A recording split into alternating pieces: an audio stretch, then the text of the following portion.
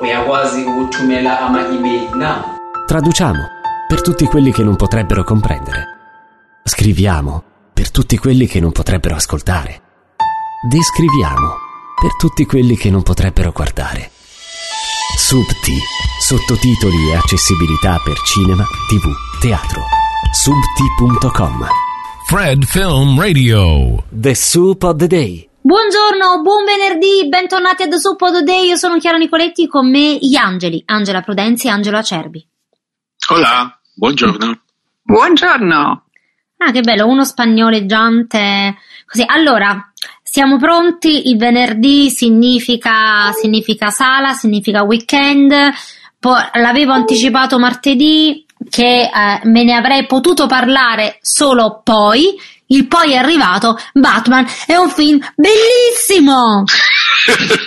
Sei una povera pazza anche tu, come tutti noi e come tutti quelli che l'hanno visto, perché io ho solo letto delle recensioni, non dico entusiasti ma idolatranti, proprio una cosa da... Angelo, noi ormai siamo tagliati fuori dai critici che contano, capito? Perché tutti hanno visto Paul Thomas Anderson tutti ne scrivono 8 mesi prima. Ecco, adesso Batman.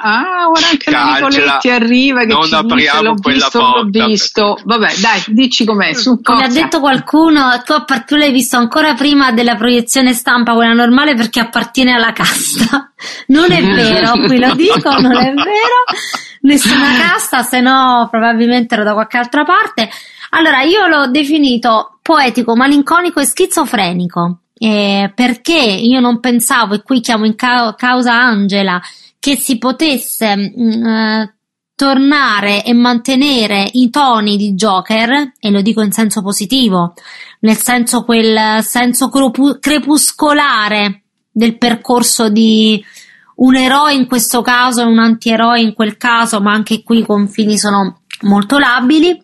E invece Matt Reeves ci è riuscito non facendo il Nolan della situazione, ma facendo proprio suo Batman, e la purezza del fumetto, che non era altro che una detective story, quindi è molto incentrata sull'indagine su chi sia questo enigmista, che qui non è per niente quello che ricordiamo. Vi ricordate i film di Joel Schumacher con Jim Carrey, con i vestiti verdi e il punto interrogativo? Ecco, proprio no. Paul Dano versione enigmista è un occhialuto, non dico nerd, ma comunque personaggio anche lui disagiato, come lo stesso Batman. Hanno scelto solo fazioni diverse, come spesso accade.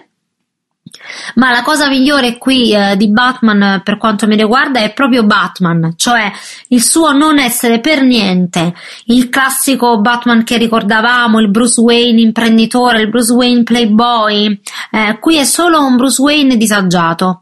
L'ho già detto ma lo ripeto, una persona che non è riuscita proprio a elaborare questo grande lutto, l'essere diventato orfano, e si mantiene in piedi sulla paura che poi arriva ad ammettere, quella di perdere le uniche due cose che lo fanno tirare avanti: l'unico legame che ha paterno, che è quello con Alfred, che è Andy Serkis grandissimo, e il ricordo di un padre, che era un personaggio retto e integro. E come ha detto Pattinson, Bruce Wayne ha quasi più paura che si venga scoperto che lui è Batman più che morire, ecco, perché in Batman ci si ritrova molto di più. Quindi disagiato quando è Batman, disagiato un po' meno. Faccio una domanda. Vai. Posso? Ti faccio una domanda. Ma tutta questa crepuscolarità, questa mestizia non smonta un po' la tensione? Cioè non è un po' troppo, non diventa un po' troppo cupo?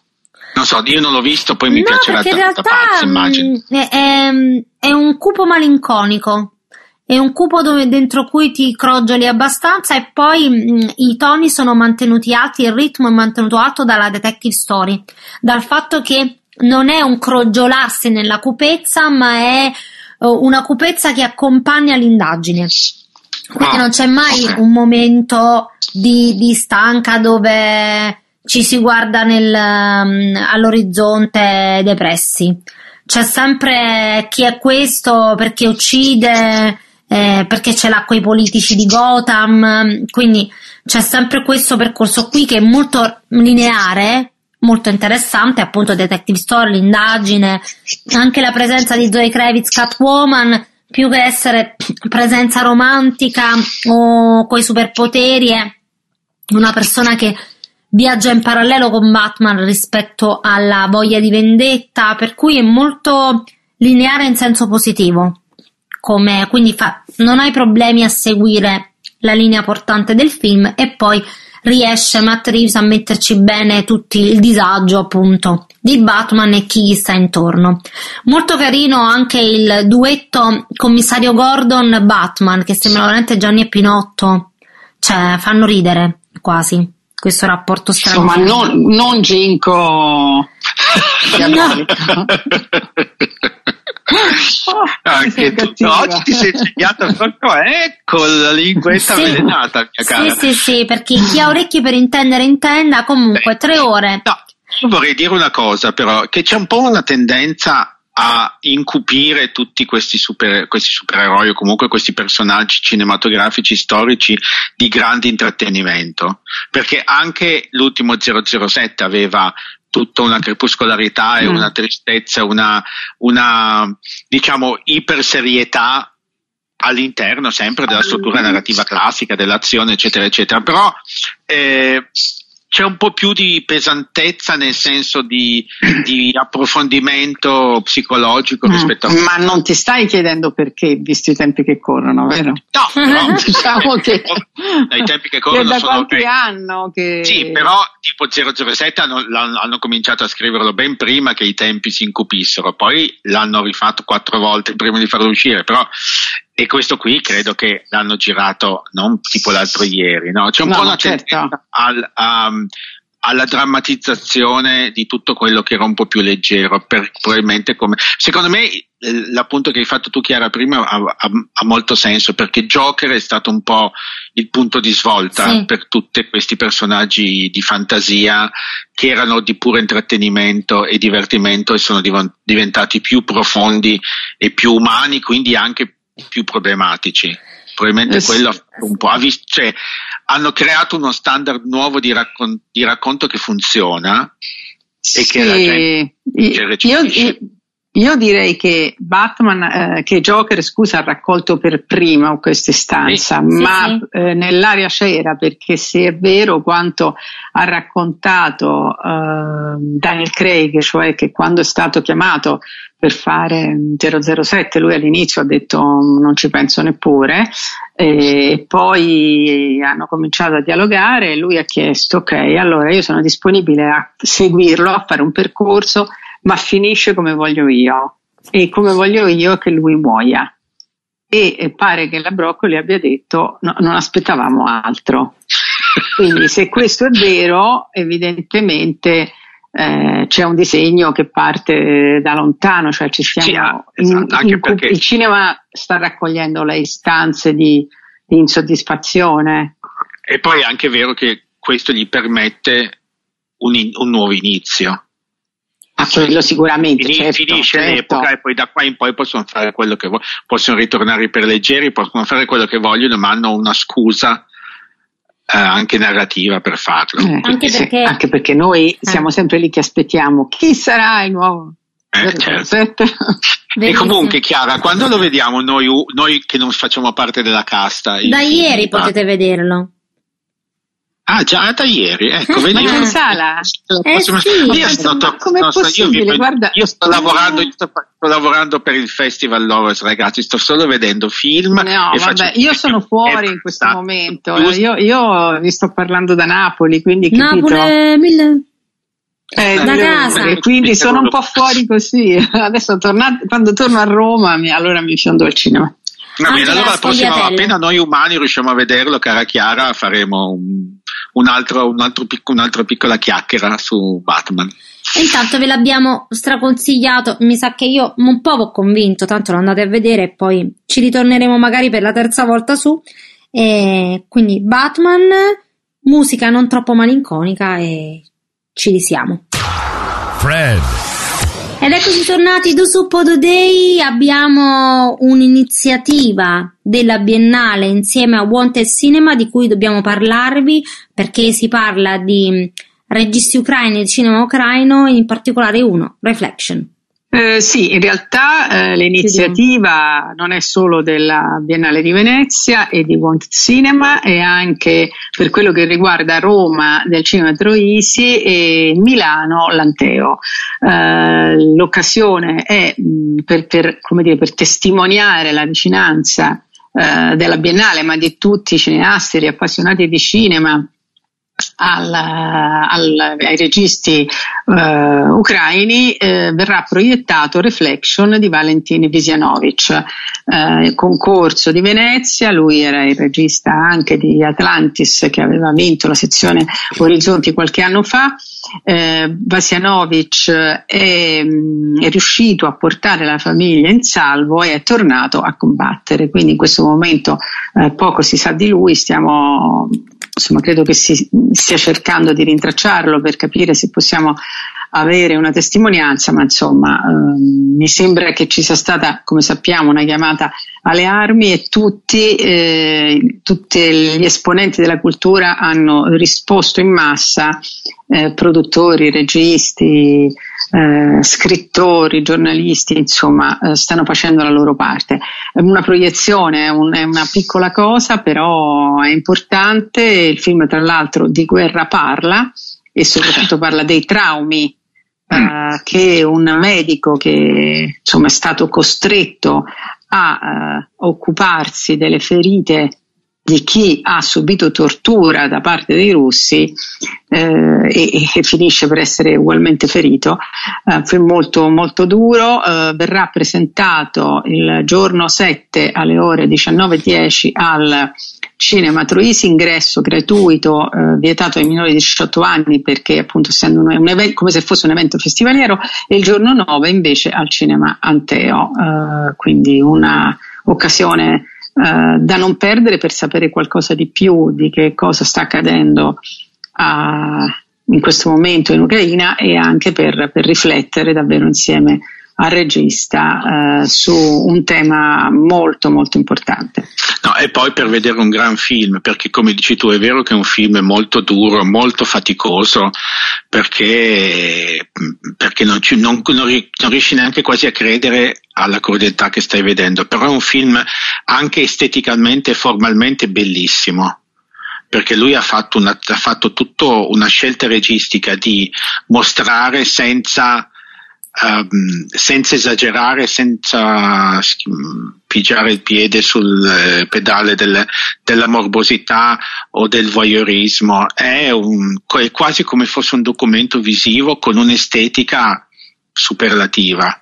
Io che l'ho visto a Venezia, perché poi noi l'abbiamo intervistato per Fred, il film è stato veramente uno dei film più impegnativi fisicamente per me nella mia vita di pubblico, però è un film che ti rimane ed è veramente bellissimo, quindi sì, bisogna vederlo. Hai detto la parola giusta, impegnativo, perché quando si parla di sopraffazioni, di torture, di violenze di un uomo su un altro uomo, è sempre come qualcosa di destabilizzante, perché come hai detto non si può credere che esista tanta crudeltà, ma la crudeltà esiste, e aprire gli occhi su di essa non fa male. Non fa male.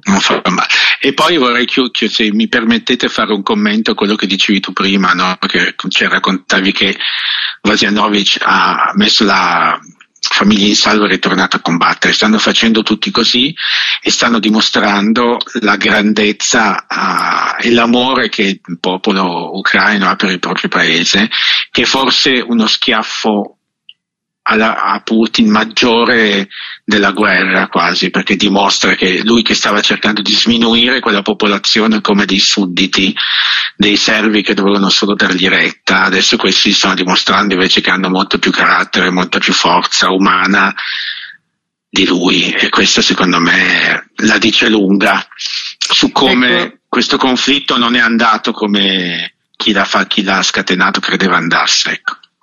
No, e credo che ci si stia accorgendo che anche dall'interno della Russia c'è chi sta prendendo posizione, rischiando pesantemente, perché appunto alcuni intellettuali, penso alla direttrice del Teatro Statale di Mosca, Elena Kovalskaya, che si è dimessa schierandosi apertamente contro la guerra, sapendo benissimo di rischiare quello che è possibile rischiare, e anche la star del cinema russo Danila Kozlovsky, che nonostante il cognome è un uomo, ma bellissimo attore, che forse ricorderete anche in Star Wars. Ecco, anche lui ha scritto un post terribile dicendo: io sono un russo fino al midollo, ma sono contro questa guerra e sono totalmente a favore della popolazione ucraina che in questo momento è occupata. Quindi sono prese di posizione forti, importanti e con conseguenze che speriamo non siano pesanti per loro. Scusate, faccio solo un'aggiunta a proposito di Reflection, che anche il produttore Vladimir Yatsenko ha fatto la stessa cosa del regista, cioè ha messo al sicuro moglie e figli ed è tornato a Kiev. Veramente, io devo dire, ammiro anche tanto queste persone, perché sì, no, certo, perché non lo so se, cioè, come diceva mio marito ieri, me lo chiedi mentre sono in macchina seduto che ho la mia vita, io che farei? Ma non lo so, però non mi sento di dire con grande umiltà che è così scontato che tornerei in patria a combattere, quindi sì. Che quest'atto... No, quindi appunto un applauso a chi lo fa, e ricordiamo in questo momento tutte le categorie, non solo appunto gli intellettuali, gli artisti, le associazioni di festival, ma anche il mondo dello sport, ad esempio, si sta muovendo e mettendo al bando non gli atleti ma le federazioni russe, perché è diverso, insomma, i singoli atleti credo che si comporteranno come secondo coscienza. Insomma, il numero uno del tennis ha detto apertamente, Medvedev ha detto apertamente: io sono contro. Sì. Quindi insomma è veramente trasversale tutto questo. Saremo chiamati tutti a fare la nostra parte, perché ovviamente si porrà a un certo punto il problema se accettare o meno film russi nei festival. Ma guarda, a questo proposito io leggevo stamattina, no, comunque ho letto su Facebook di una proposta di un festival negli Stati Uniti che diceva che metteva il veto su tutti i film russi finanziati dal governo. Cioè, credo che il discrimine possa essere questo. Questo allora, è un discrimine giusto. Sì, quelli pubblici no. Perché effettivamente cioè, è anche esagerato, cioè sacrificare chi magari non ne vuole sapere di questa guerra solo perché è nato in Russia e produce opere d'arte russe, è messo trattato allo stesso modo di chi sostiene questa guerra, no? E quindi forse quella potrebbe essere un modo, un filtro potrebbe essere quello lì. Allora, intanto, prima di chiudere con queste informazioni, c'è stato, a proposito di registi, un regista che ha, si può dire, bacchettato, ha ripreso l'European Film Academy, perché secondo lui è Sergei Lonitsa, o Lonitsa, io non sono sempre in difficoltà a pronunciare bene, perché secondo lui, ecco, l'European Film Academy in questi anni poteva fare di più per, come dire, usare le armi del cinema per combattere certe cose. E anche la politica avrebbe potuto farlo, anche l'Europa avrebbe potuto farlo. Se questo forse è un guardare indietro che non so a questo punto se porti a qualcosa, siamo tutti in qualche modo colpevoli. L'importante, credo che comunque adesso, di fronte a questa a questa tragedia umanitaria si debba prendere una posizione, no? Come sta succedendo, insomma. Sì, un po' il benaltrismo, magari era meglio, adesso non credo che porti tanto, cioè può essere una valutazione, ma non può essere una critica a tutto tondo, perché non è che risolva. Non è che se tu adesso accusi l'European Film Academy di non aver fatto attenzione, questi non possono permettersi di fare attenzione adesso. Cioè, cosa vuol dire? È un po' appunto, è un po' quello come dicevi tu, Angela. Prima tante categorie, tante parti del mondo moderno non hanno fatto attenzione a questa situazione. Adesso che probabilmente ci è scoppiata davanti agli occhi, ci facciamo attenzione e prendiamo provvedimenti anche morali, interni, personali verso una situazione del genere. Però se prima non l'abbiamo fatto, è vero, non l'abbiamo fatto, però non è che se non l'hai fai una volta non puoi farlo mai più. È come quelli che non accettano che qualcuno cambi idea su qualcosa. No, se uno cambia idea, bisogna prenderne atto. Speriamo bene. Oggi mi sono svegliato così filosofo, non avete notato che sono un po' così filosofo e analitico? Lo sei molto. Infatti questo intervento lasciamolo così, filosofangelo. Fred Film Radio. Abbiamo molti film da suggerirvi di recuperare al cinema, in sala, e venerdì d'altronde, quindi abbiamo iniziato con Batman e possiamo solo continuare. Continuiamo con un film che resiste in sala, è italiano, si è portato a casa il premio Fipresci all'ultima Berlinale, Leonora Dio.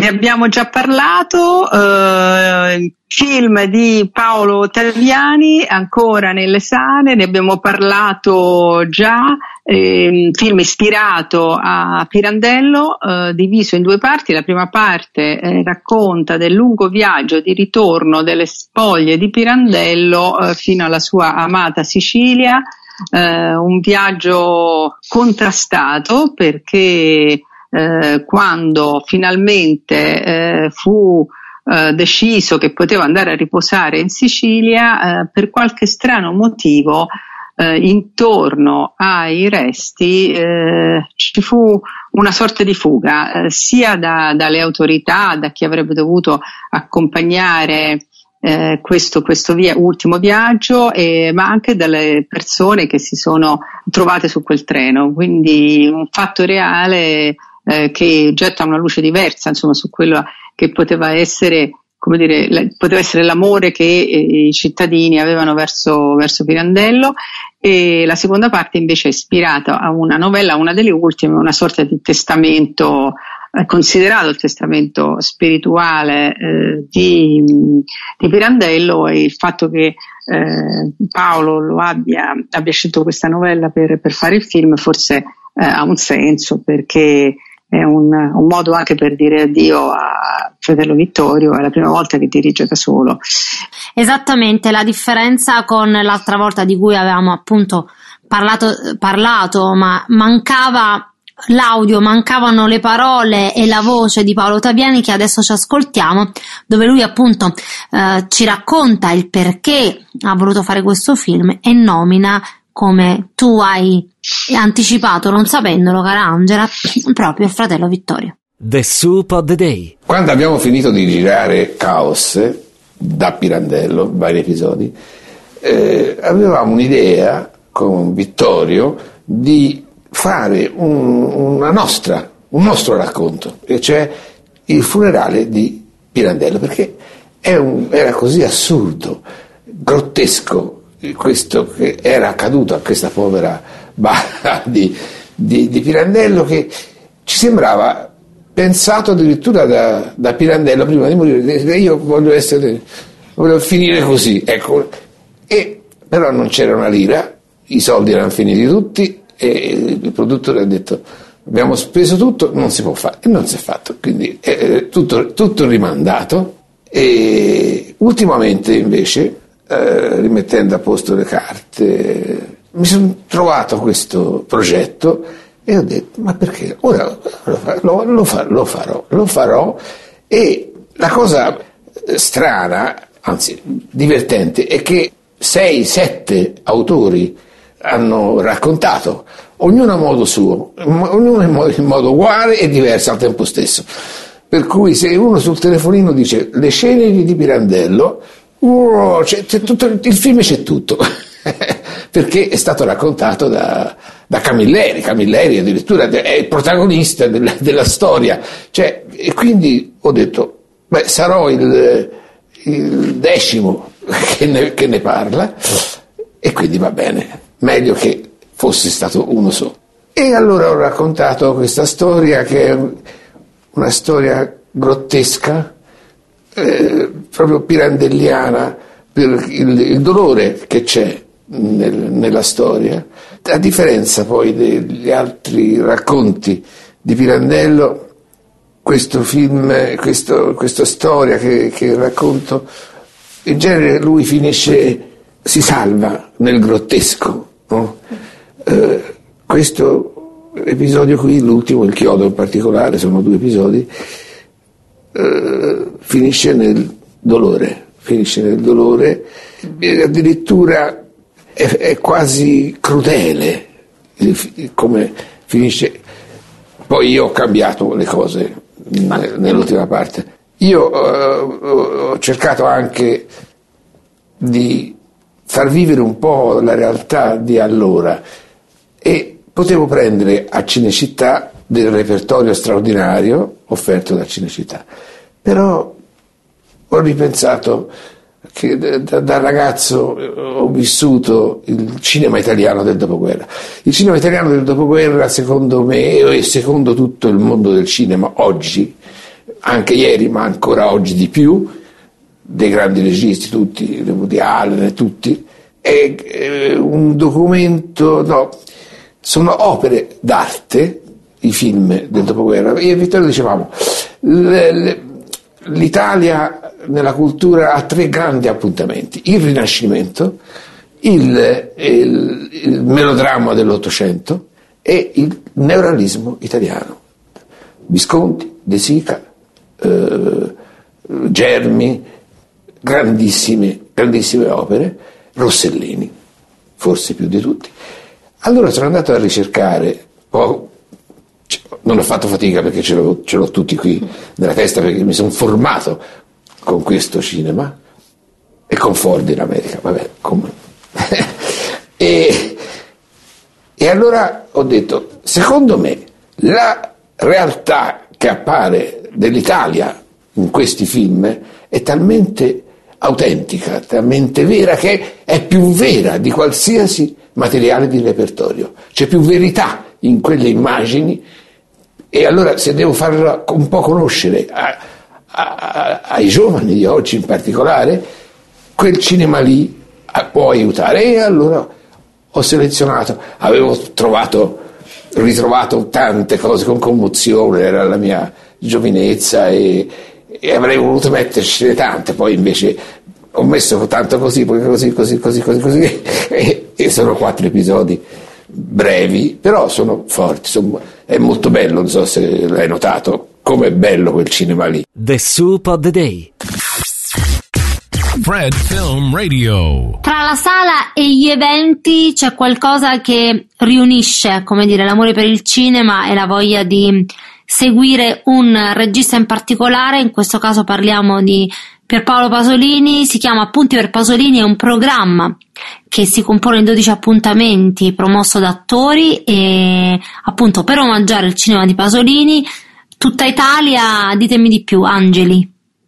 Beh, allora, in tutta Italia si stanno susseguendo le manifestazioni intorno alla figura di Pasolini, soprattutto Pasolini cineasta, ma non solo. Ad esempio, proprio in questi giorni al Cinema Troisi c'è un bellissimo omaggio che si chiama Pasolini spettatore.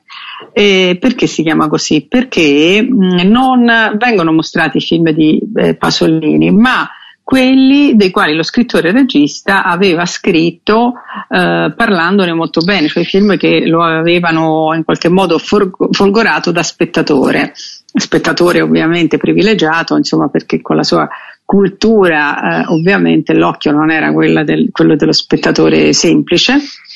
Si va da tempi moderni a Milaria Padella Cavani, partner di Bernardo Bertolucci, Fam di Paul Vecchialì, Luce d'inverno di Bergman, Il deserto rosso di Antonioni, insomma una bella occasione per capire quali erano i gusti anche di un cineasta avvertito come cerebrale, intellettuale, un regista lontano quasi, no, dalla realtà. Invece poi si scopre che a lui, che aveva dei gusti come tutti noi. Ad esempio amava moltissimo, amava anche ma per la presenza di Marilyn Monroe, non tanto per il film, ma amava moltissimo A qualcuno piace caldo di Billy Wilder.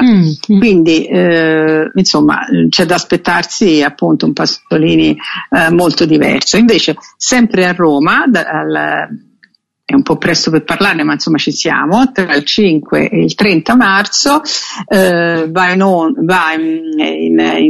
in scena, pensa un po' che bel gioco di parole, che è lo spazio della regione Lazio,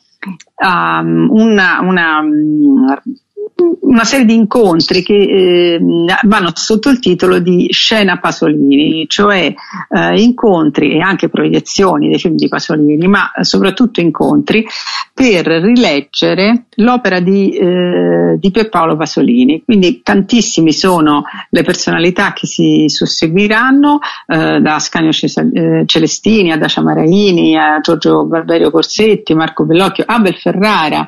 Ecco, ognuno di loro leggerà e rileggerà Pasolini dal proprio punto di vista.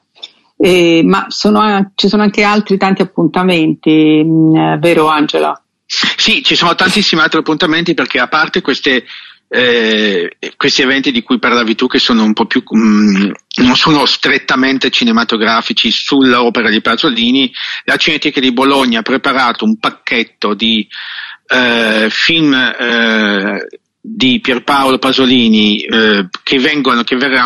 andranno in tournée, se si può dire così, per tutta Italia, cominciando da Bologna e passando da tutte le grandi città. Ad esempio a Torino il Museo del Cinema sta organizzando un mini festival che si svolgerà durante tutto il mese di marzo per i film di Pierpaolo Pasolini al Cinema Massimo. E noi del Lovers Festival, adesso metto il cappello Lovers Film Festival, ne approfittiamo perché ci siamo accaparrati per la nostra settimana 4 titoli di Pasolini, uno che è Comizi d'amore, che era Vladimir Luxuria voleva a tutti i costi, perché stiamo costruendo un evento sulla comunicazione, sulla percezione dell'omosessualità all'interno della società italiana, che con Comizi d'amore Pasolini aveva cominciato a scandagliare, e vediamo come questa cosa ha evoluto. E poi avremo i 3 film della trilogia della vita che abbiamo, perché peraltro la Cineteca di Bologna li farà uscire in un secondo momento, non insieme al primo blocco, perché anche loro non sono riusciti a preparare, a restaurare tutto in tempo per il 5 di marzo, che era la data della nascita. E quindi la trilogia della vita, che comprende Decameron, i racconti di Canterbury e Il fiore del mille e una notte. Quindi all'interno del nostro programma avremo una sezione dedicata, un mini omaggio a Pierpaolo Pasolini con questi 4 titoli. Poi tutti i film gireranno ancora, credo che le faranno in quasi tutte le città italiane nell'arco dell'anno, perché è un'occasione super ghiotta, sia per i cinefili che anche per il pubblico che magari non ha mai visto. Anche io tantissimi film di Pasolini al cinema non ne ho mai visti. Li ho visti poi perché li ho studiati, perché li ho visti in altre occasioni, magari in altri festival, però non tutti, quindi riuscire a recuperarli sul grande schermo sarà una bellissima soddisfazione. E quindi tutti questi appuntamenti, se avete preso nota, potrete godervi e discutere di Pasolini e il suo cinema, e non solo. E fra poco torniamo a ancora consigliarvi la sala. Siamo carichi per questo weekend. Fred. Ve l'abbiamo detto, questo venerdì è dedicatissimo ad invitarvi ad andare in sala più volte nel corso del weekend e più volte nel corso di questa settimana. È uscito anche un documentario che adesso lo si può chiamare anche un grande omaggio, ma inizialmente era stato concepito in maniera diversa. Parlo di Luigi Proietti, detto Gigi, inevitabilmente parla di Gigi Proietti. Edoardo Leo lo ha diretto e si è fatto anche aiutare dalla consulenza e le apparizioni di Carlotta Proietti, la figlia di Gigi. In realtà questo film, miei cari, non so se l'avete visto, io l'ho visto alla Festa del Cinema di Roma. Era stato inizialmente concepito da Edoardo Leo come un documentario che analizzasse e parlasse di un suo spettacolo, e invece poi è successo quello che è successo. Il 2 novembre Gigi Proietti ci ha lasciato del 2020, e quindi è diventato tutt'altro. Il film è diventato tutt'altro, è diventato una raccolta, un reportage non solo su questo spettacolo, ma su questo personaggio, su questo attore, su questo comico, su questo artista, e ha una cosa molto, molto carina, cioè spesso ritrae i familiari e gli amici, ma in una situazione di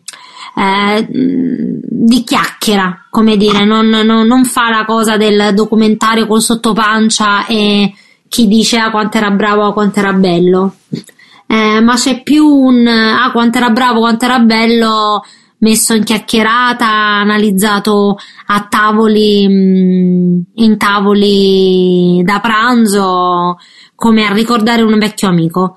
E quindi questo Luigi Proietti, detto Gigi, fa sempre bene ricordare come siamo stati fortunati ad avercelo, e alla lezione che può dare anche ai giovani attori e gli attori come Leo, che si sono formati con il suo esempio.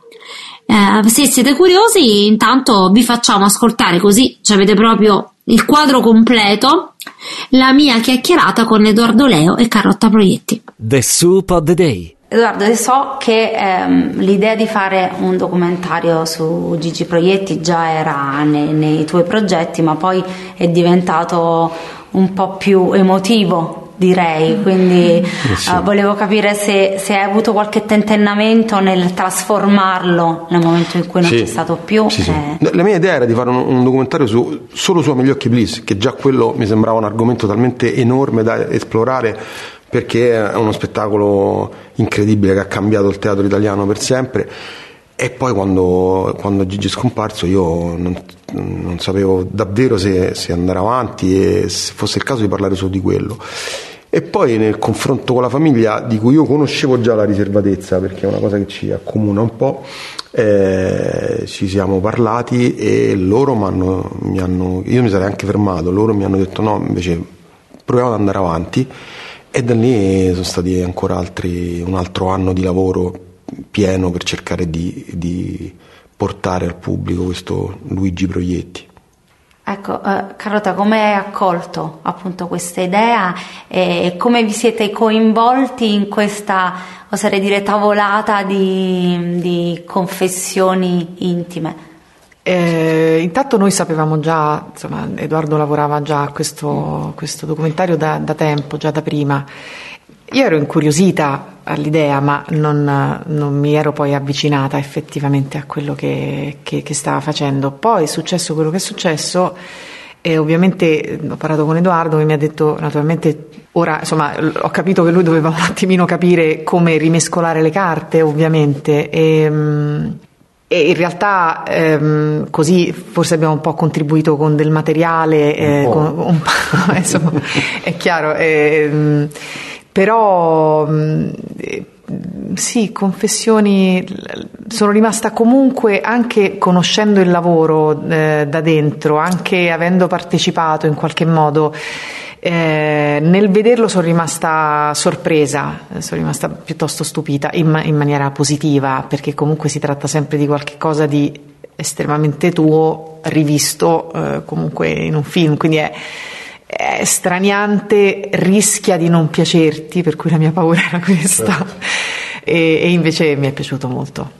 Infatti volevo capire anche dal punto di vista stilistico come avevi lavorato, perché il rischio in queste cose è di avere le classiche interviste, il materiale di repertorio e rendere la cosa un compito ben fatto, ma non con quell'emotività che invece c'è in questo film. Quindi ecco, come ti sei destreggiato in questo tra i materiali di repertorio e quelle cose? Mi sono fatto una domanda: se qualcuno di esterno facesse un documentario su mio padre, che non ha fatto tutt'altro nella vita, come potrebbe raccontarlo? E per esempio da lì è nata l'idea di non intervistare Carlotta, Susanna e Anna, sua sorella, singolarmente come un'intervista classica, ma noi siamo stati un pomeriggio a farci una chiacchierata insieme, che io ho ripreso con le telecamere anche abbastanza distanti, perché volevo che venisse fuori qualcosa di diverso, altrimenti tutti noi, come in questo momento davanti alla telecamera, ci autorappresentiamo. E l'altra cosa era che io ero davvero incuriosito, non era, per me questo non è stato solo un lavoro. Io ho fatto un'indagine su un uomo che ho ammirato, che ammiro tuttora, che mi ha stupito, che mi sorprende ogni volta, ancora continua a scoprire delle cose. Quindi io ero davvero incuriosito e ho cercato di fare un lavoro personale, di raccontare come io ho visto quella vicenda artistica, a volte da vicino, a volte pescando in un passato che non tutti conoscono. Che lezione a fine percorso avete imparato e che segreto avete colto, se l'avete fatto? Ecco, ci sono gli attori e poi i geni in questo caso? Una domandona.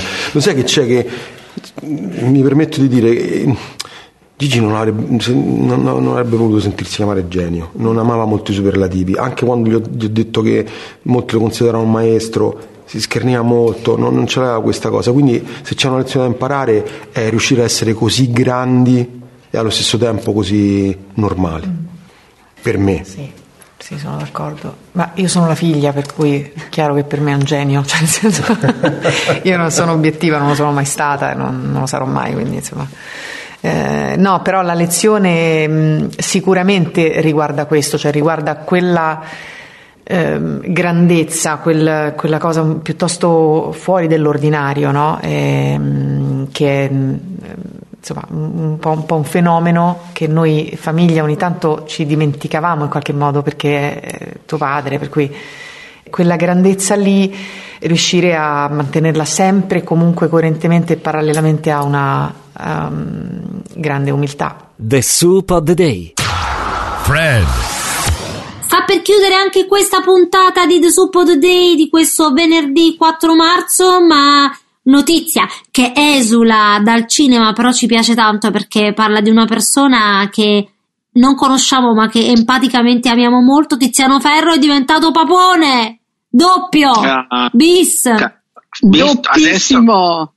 Adesso lasciando da parte tutti gli hater sfigati che scrivono le peggio cose, che poi vabbè, che ci hanno veramente sfrangiato le scatole a tutti, è una notizia che in questo preciso momento ci fa tornare un po' con gli occhietti a cuore sognanti, sì, no? Sì. Poi lui è una persona che io non l'ho mai conosciuto, non gli ho mai parlato, l'ho incrociato velocemente milioni di anni fa quando non era ancora così famoso, però mi sembra uno tanto tranquillo, tanto proprio quello che vedi è. Sì, se avete visto il suo documentario, il film, insomma, documentario dedicato a lui, che credo sia su Amazon, ecco, se ne ha un'idea precisa, insomma, come ha detto Chiara, è papone e anche tenerone, insomma. E poi io seguo tutte le sue vicende canine. Madonna, bravissimo. Vabbè, che devo fare? No, ma fa una cosa bellissima. Adotta cani in età adulta che hanno avuto grandissime difficoltà e spesso li ha salvati dall'essere soppressi, perché dopo un po' i cani adulti vengono soppressi e quindi si porta a casa queste tenerezze ambulanti che però campano poco, insomma, no? A me già gli fa questo, fare un anno, 2 anni di vita amati, capito? E li fa andare via diversamente da questa terra. Si è conquistato il mio cuore con queste azioni. E poi interviene anche finanziariamente, no? Insomma, curando, non di persona, ma comunque facendo in modo che siano curati molti gli animali in maniera giusta, e poi sappiamo che è molto attivo sul fronte benefico, silenziosamente, ma lo è. Cioè, che dobbiamo dire, no? Noi siamo tutti un po' del partito di Tiziano Ferro, papà, lui e il marito hanno adottato, esatto, maschietto e femminuccia. Chi si ricorda i nomi? Io li ho dimenticati di nuovo, scusatemi. Margherita e Andres. 9 mesi e 4, possibile? Ho letto 9 mesi Margherita, 4 mesi Andres, sì.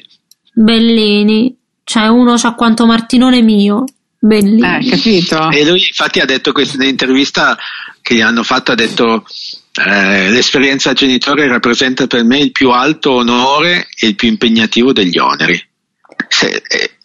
Deve sempre scrivere le frasi belle. Ha anche aggiunto delicatamente, adesso fatevi un bel pacco di affari vostri, perché non ci state a chiedere come sono arrivati, perché sono arrivati, quale strada abbiamo scelto, perché saranno loro i primi a saperlo quando saranno grandi. Assolutamente. E fino a quel momento sono solo affari nostri. E quindi il che non fa una piega. E io direi buona paternità e buona genitorialità a Tiziano Ferro e suo marito, e che bella questa famiglia